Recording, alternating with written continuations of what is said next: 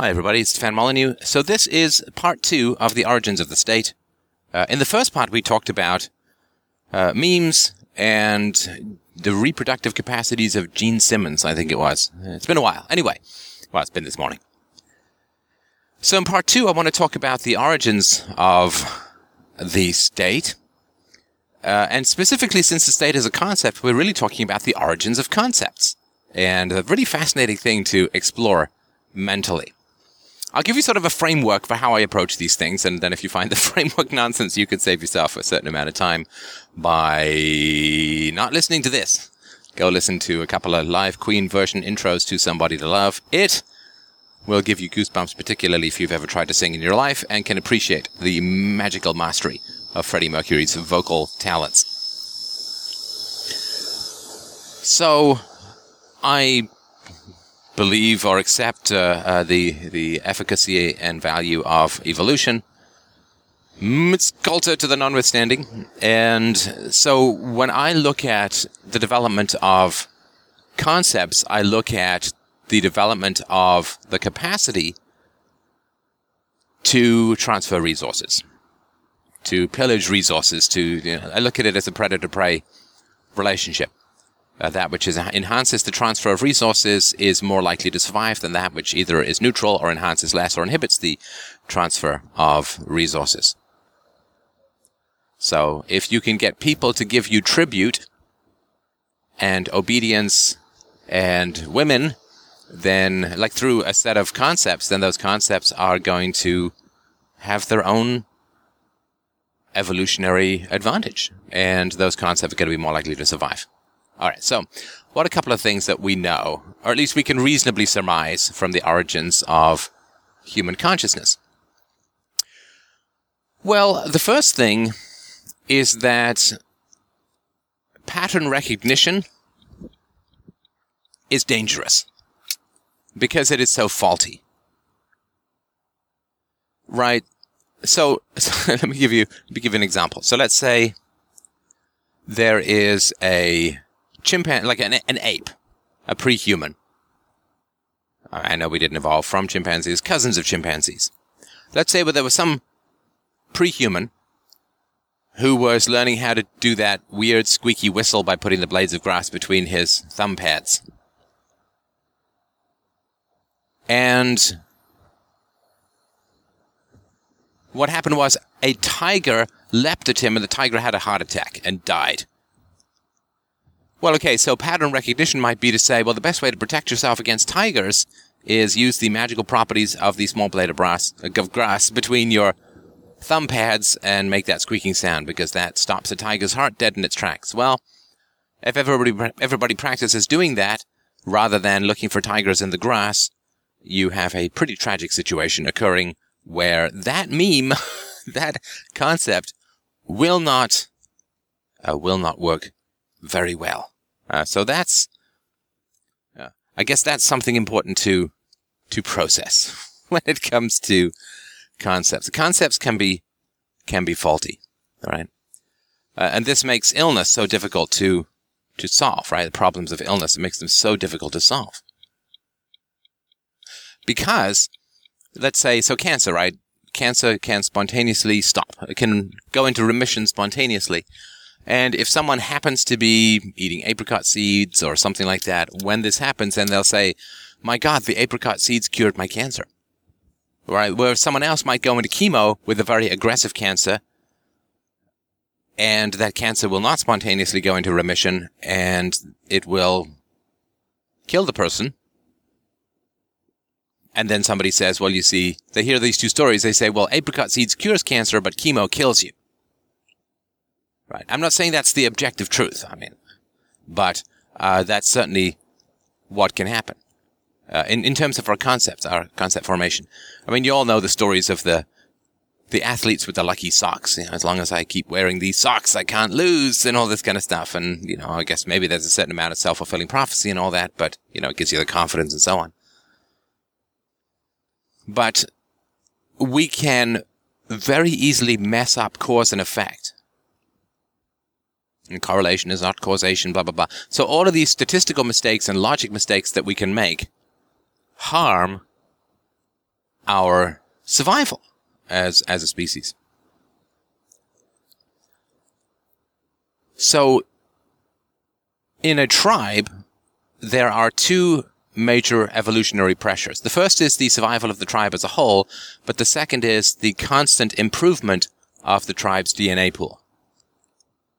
So the survival of the tribe as a whole is a meme that benefits only one man, or one male prehuman, at the expense of all of the other tribe members, is less likely to survive. The one that benefits everyone, even if it benefits some people, disproportionately benefits other people to some degree. Right? So if there's a gene that makes your toe very attractive, but at the same time renders you sterile, then women will come to you for your toe, but will not leave with fertilized eggs, and therefore that gene will. Right? It's good for the toe, not good for the reproduction of the genes, of the DNA.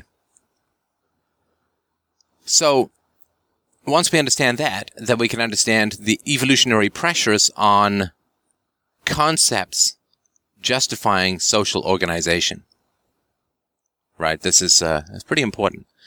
So, if you were to design in a pre-philosophical, pre-market-based state of nature environment, if you were to try to design a social hierarchy which allowed for the survival of the tribe and also aimed to improve the gene pool, you would have the alphas, the betas, and the zetas, right? So the alpha males would be the ones in charge who get most of the resources, and they would hand those resources to the beta males, who are like the cops, the soldiers, the enforcers, the jail guards, and so on.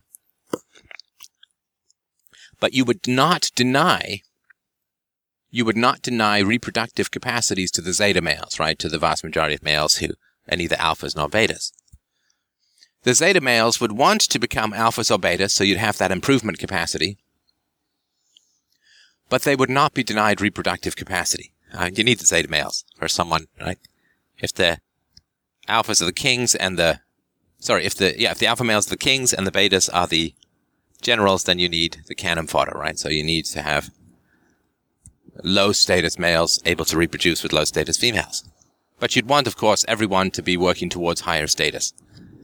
Right, which is why, we're fascinated by celebrity, by beauty, by money, all these kinds of things. And we want those things. I mean, that's how the evolutionary pressure to, quote, improve the gene pool exists, right?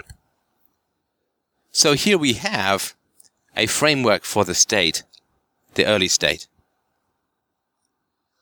which has evolutionary advantage. Now, the problem is that this is a template for the state, it's not the state yet. And the reason I say that is that the state is a moral argument. And we are talking like anything which is reproduced in a troop of chimpanzees is not really a moral argument. Now, please understand, I'm not saying that chimpanzees aren't capable of being nice to each other or altruism. Of course they are. I mean, all animals which reproduce give up resources in order to raise their children. And so I'm not saying that at all. And don't write me all these emails about, you're saying that monkeys can't be nice. Monkeys can be nice. I've read those experiments. I'm there with that. But what I'm saying is that monkeys don't have a theory of nice, right? I mean, a dog can catch a ball, but a dog can't do physics. A dog doesn't have a theory of catching a ball. A dog can catch a ball. A cavefish knows where the light is, but that doesn't mean that he has strenuous debates with other cavefish about whether the light is a wave or a particle, right? So I just want to be clear about that. Instinct is not concept. The senses is not theory. Evidence of the senses is not theory. And human beings alone have theories, have universals have these kinds of concepts. Concepts about concepts is really what I'm talking about. Morality is a concept. Having theories about morality is a concept around a concept, right? Cats know the difference between food and feces. This does not mean they are biologists or scientists or anything like that. They don't have a theory of science. So we have a template of the state in this sort of alpha, beta, zeta setup of the ape tribal structure.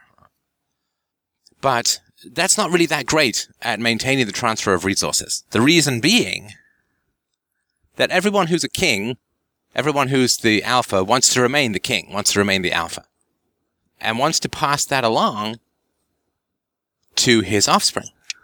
But there's a problem. The offspring of the alpha tend to be less ambitious because they didn't fight to become the alpha. Right, so this is what they used to call in America in the 19th century, rags to riches to rags, in 3 generations, right? First generation makes sacrifices, works like crazy. Second generation inherits all the wealth. Third generation pisses it all away because they've grown out comfortable, not hungry, and so on, right? So this is the great challenge.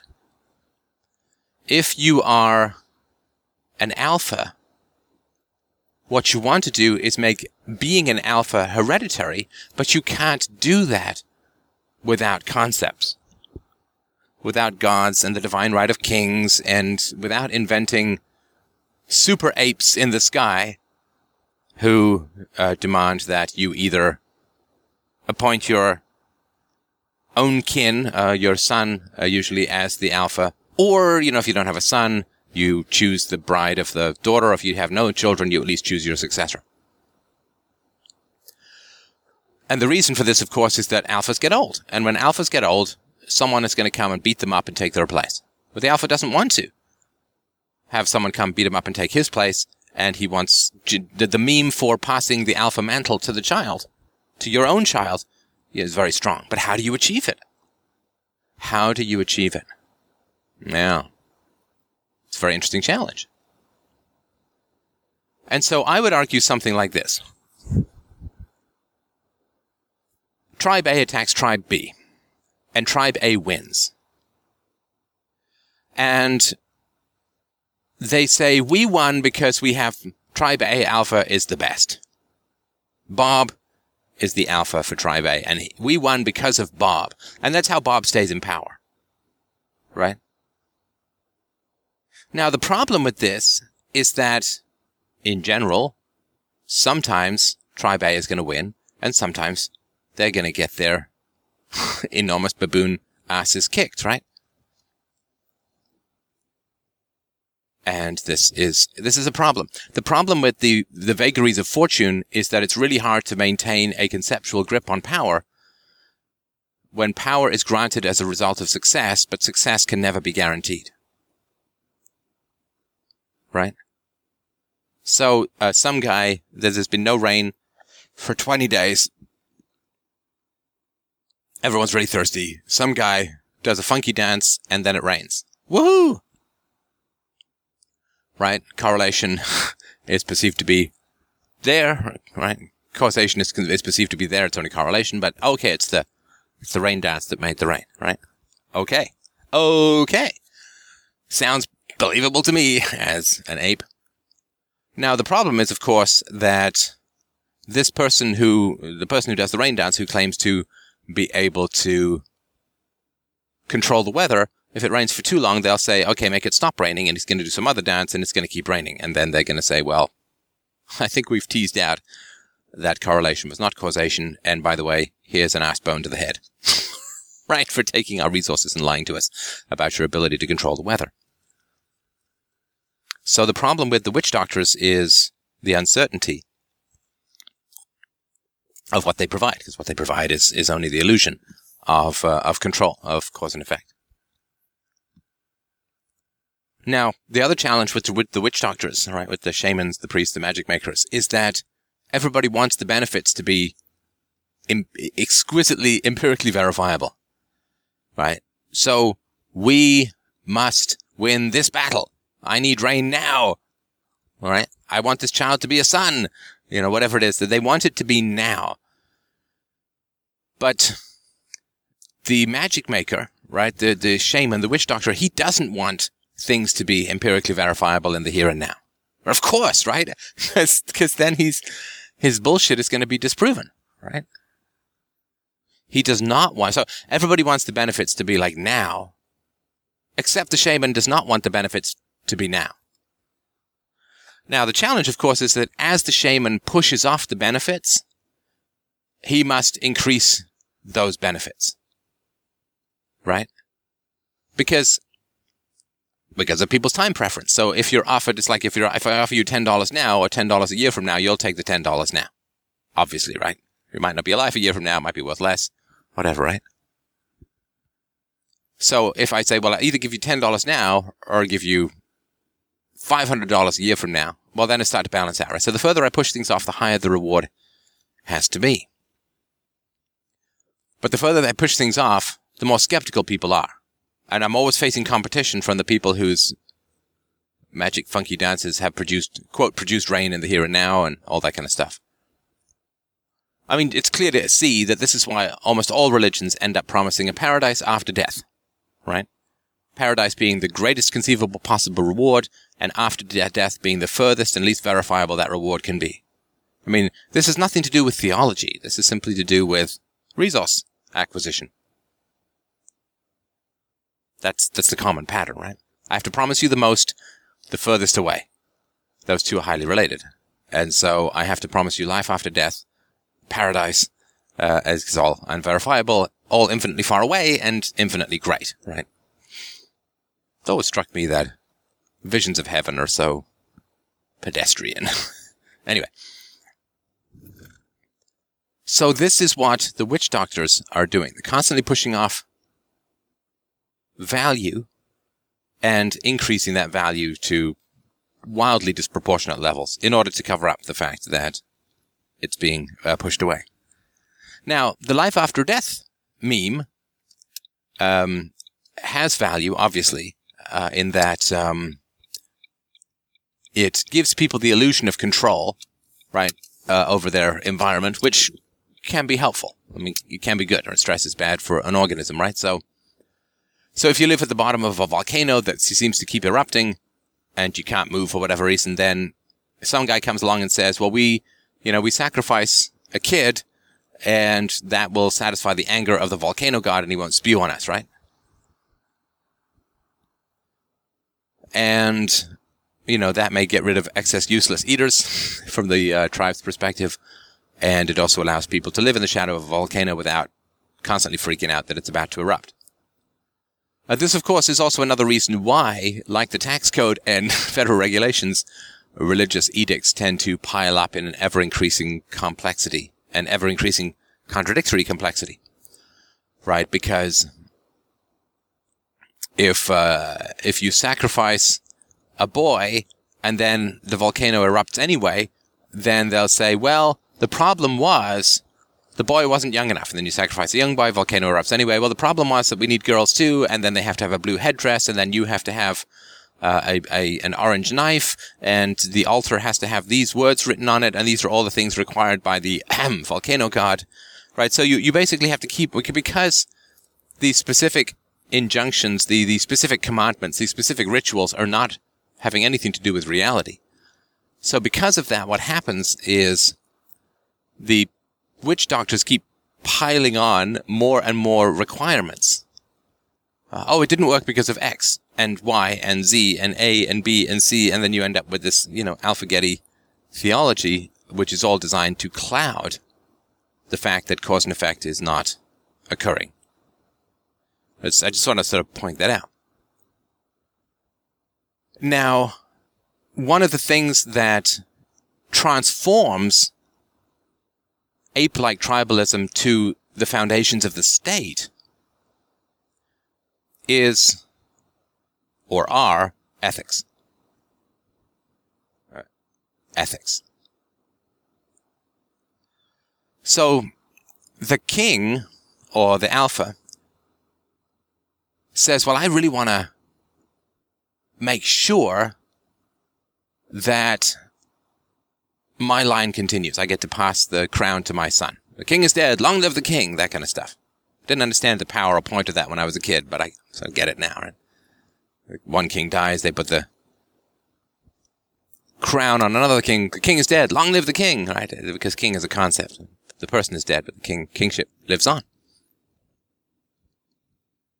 And what this changes, it's a very, very powerful change.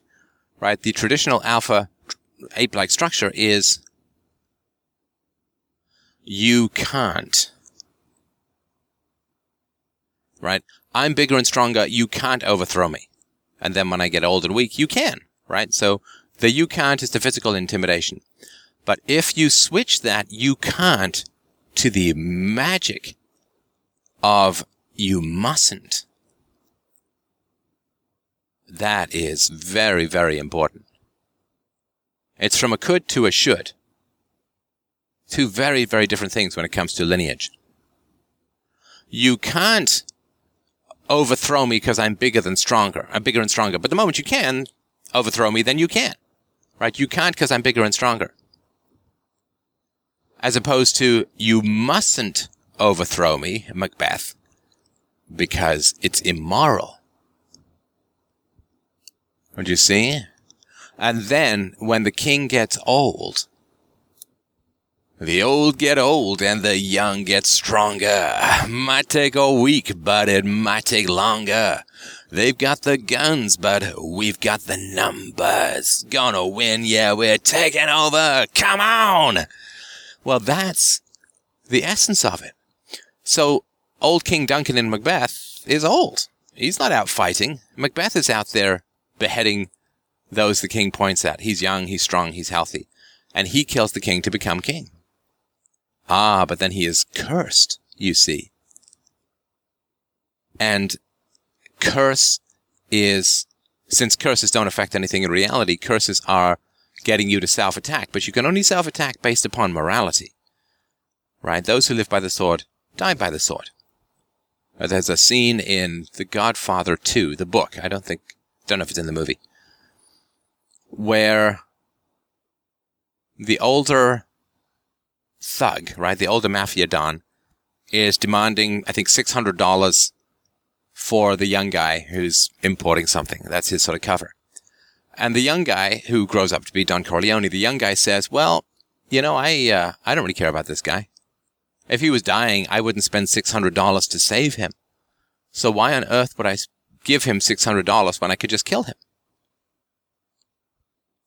He can kill the alpha, and then he becomes the alpha. And the mafia is fascinating because it's a pre-state situation. I mean, there's some rough, code of honor or whatever, but fundamentally it is a pre-state situation, which means that you always have to watch your back, and there's a constant turnover of power, and so on. I mean, of course, they're all trying to get the money that is provided by state bans on various things, gambling, drugs, prostitution, all that kind of stuff. Alcohol, at one point. It's not the free market, blah-de-blah-de-blah. But anyway, if the king can say, if the alpha can say to the betas, right? If the king can say to his knights, you mustn't overthrow me because it's immoral. Well, the problem is that then he's achieved lineage, right? Now, the problem is, of course, that morality doesn't work on sociopaths because they have no conscience, right? Right? It's like, if you don't give me your wallet, my invisible monkey is going to attack you. Well, I think I'll just keep my wallet, thanks. I believe in your invisible monkey, can't do any harm. So the problem is that basically the power structure of the ape is sociopathic based, right? It's just, if you can use enough violence to get your way, then you will. If you can't, then you won't. Not have any moral considerations, but just because of the negative repercussions, right? If you challenge the alpha and lose, you may be cast out, you may be killed, and you may lose reproductive privileges, and so on, like with the women. So, the problem is, how do you enforce morality on the sociopathic betas and maybe even zetas who want your crown? Well, you have to invent someone who is going to punish them on your behalf. All right, somebody infinite, somebody all-knowing, who's going to punish anyone who challenges the thou shalt not, rather than the thou can't, until you can. You have to invent a super ape who will punish the people who want to take your crown on your behalf. And you only need this when you can't punish them on your own behalf yourself, right? You need this when you get old. Now, the problem is, of course, that somebody who calls in the Ultra Ape Deity Airstrike, reasonable name for a band, they face the considerable challenge that nothing happens, right? Oh, Lord, smite down this orangutan pretender to the throne, now! Right, nothing happens. And so you have to say that the orangutan ape pretenders to the throne who want to take over the Alpha crown, that they will be punished after death. Or, if you're Shakespeare with your quill and tongue firmly up the ass of the king, then you will say, well, he's punished by not being able to sleep, and his wife doesn't like him anymore, and she goes crazy. And then he goes crazy. And he's miserable. See? Now, you can't invent the super ape directly with much credibility, because there's so much of a conflict of interest with the alpha male saying, well, I have a super ape brother who's going to kill you after you're dead, who's going to torture you after you're dead if you should dare to try and take over my throne. It's like, yeah. There's such obvious self-interest in it, right? So you need someone else who's going to do it, which is why having the king and the priest united rarely works very well. Also, warriors tend not to be that interested in children, and priests are extremely interested in children, not just for the obvious jokey reasons, but they know that they need to get to children before reality does, before they can develop enough reason to repel the infection of the priest's cobwebby brain nets. And so warriors don't really care about little kids that much, but priests will fasten onto their mental veins like vampire bats. There's a femininity around the priesthood. They spend so much time indoctrinating women and children. There's just a kind of femininity about, to me at least, about the priesthood. Not an excess of testosterone, which is why they all had to shave those tonsors. Anyway. So the priest indoctrinates the children and tells him that the king is divine, that the lineage must be respected, and that God chooses the next king, and that's generally the son, right?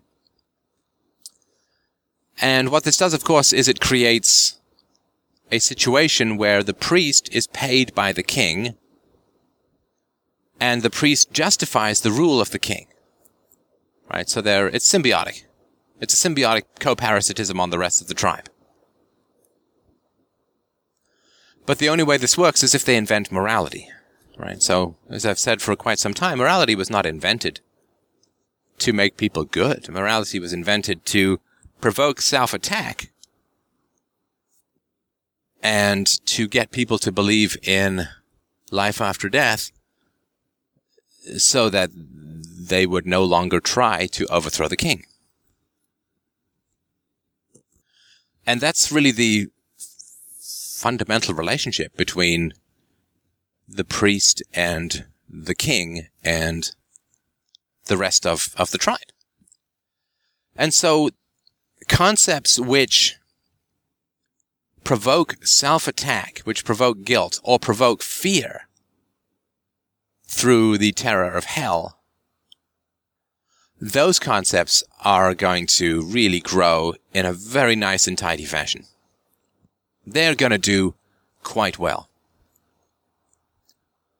And those tribal leaders who invent, with the priests, who invent morality, well, they themselves, their lineage does very well. So it makes the royalty that much more of a prize, which also means that other people want the royalty more and more, right? Because it's that much of a greater prize. It's one thing that's never been particularly believable about Lord of the Rings is the conspicuous absence of a priesthood. So the concepts of a deity, of morality, of heaven and hell after death, they all were created to make the bloodline of the ruler closer to future ruling, or to make it more powerful. Now, there was, I would argue, some material benefits to the tribe for this, or of this. And the material benefit was a reduction in wounding based on ritual or real combat to become the alpha. Right? You know, we always hear it in democracies, you know, it's the peaceful transfer of power. That's like the big ideal. That's the big juicy good thing, right? It's the peaceful transfer of power that means everything. And that peaceful transfer of power has some value. Now, Hans Hoppe has also argued that aristocracy is better in many ways for the economy than democracy, because aristocracy has a longer-term view of the economic health of the country, because they want to hand the country to their sons. And therefore, they're not going to get into the kind of debt. Democracy lasts like 4 or 8 years, most of the rulers or leaders. And because it's not hereditary, the way that they can hand value to their son is by extracting it from the public purse. Whereas what the aristocratic leader is trying to do is actually hand the public purse to his son, so he's not going to pillage it quite as rambunctiously. The challenge is, of course, that although it may be better in some ways in terms of maintaining the value of the public purse, you can only maintain the people's belief in the value or virtue of aristocracy with significant priesthood, right? With a significant priesthood. Where that priesthood begins to wane away in democracies and republics and so on, they're replaced by statist apologists, right? The priesthood simply switches to statism, which is what most of them did in the 19th century by abandoning the priesthood and going into communism and socialism and fascism and so on, and create a secular religion called the world spirit or the will of the people or whatever it is, right? It's just another bunch of nonsense. But the origins of the state, because the state is a state of mind, and the state is the horizontal attack of slave-on-slave violence for questioning the value and virtue of the state. And that requires a virtue, a punishment after death, or significant punishment, and the self-attack that comes from virtue. Right? So hell is supposed to scare the sociopaths, and guilt is supposed to neuter those with empathy, with self-empathy, right? I mean, sociopaths don't feel guilt, so you'll scare them with hell, but for everyone else, you will give them guilt, and so on, and that's how you get them to control themselves. So those who are earnest and really want to be good, in other words, those who have a conscience, you infect with guilt, and those sociopaths who don't have a conscience, you make them afraid of hell, and that is how these sorts of things are maintained. And this is a lot of the great novels are when hell fails, here's guilt, right? So hell fails for Macbeth, and here's guilt. And hell fails in the secular worldview of Raskolnikov. I can't remember his first name. Radonovich, Raskolnikov, the anti-hero of Crime and Punishment. Hell is not something he's afraid of, but guilt is his hell. As Satan says in Paradise Lost, Paradise Regained, any way I fly is hell. I am myself hell. I can't escape it because it's in me. And those really are the origins of the state. It comes down to that which is beneficial to the rulers and the codependent, mutual, symbiotic parasitism of the warrior and priestly classes on the general body politic. The minor improvements that may occur in some pragmatic ways by having less violence in the transfer of power has some benefit, but unfortunately it comes co-joined with massive superstitious irrationality that bars people from things like reason, and science and trade and the free market and basic human virtues and keeps them addicted to slavery and all the subjugation and so on. So that's part 2. I have a little bit more to say about it, which I'll talk about in part 3. Thank you so much for your time and attention. As always, my friends, Stefan Molyneux from freedomainradio.com. Please feel free to donate if you find this stuff enlightening. FDRURL.com/donate. Thank you so much.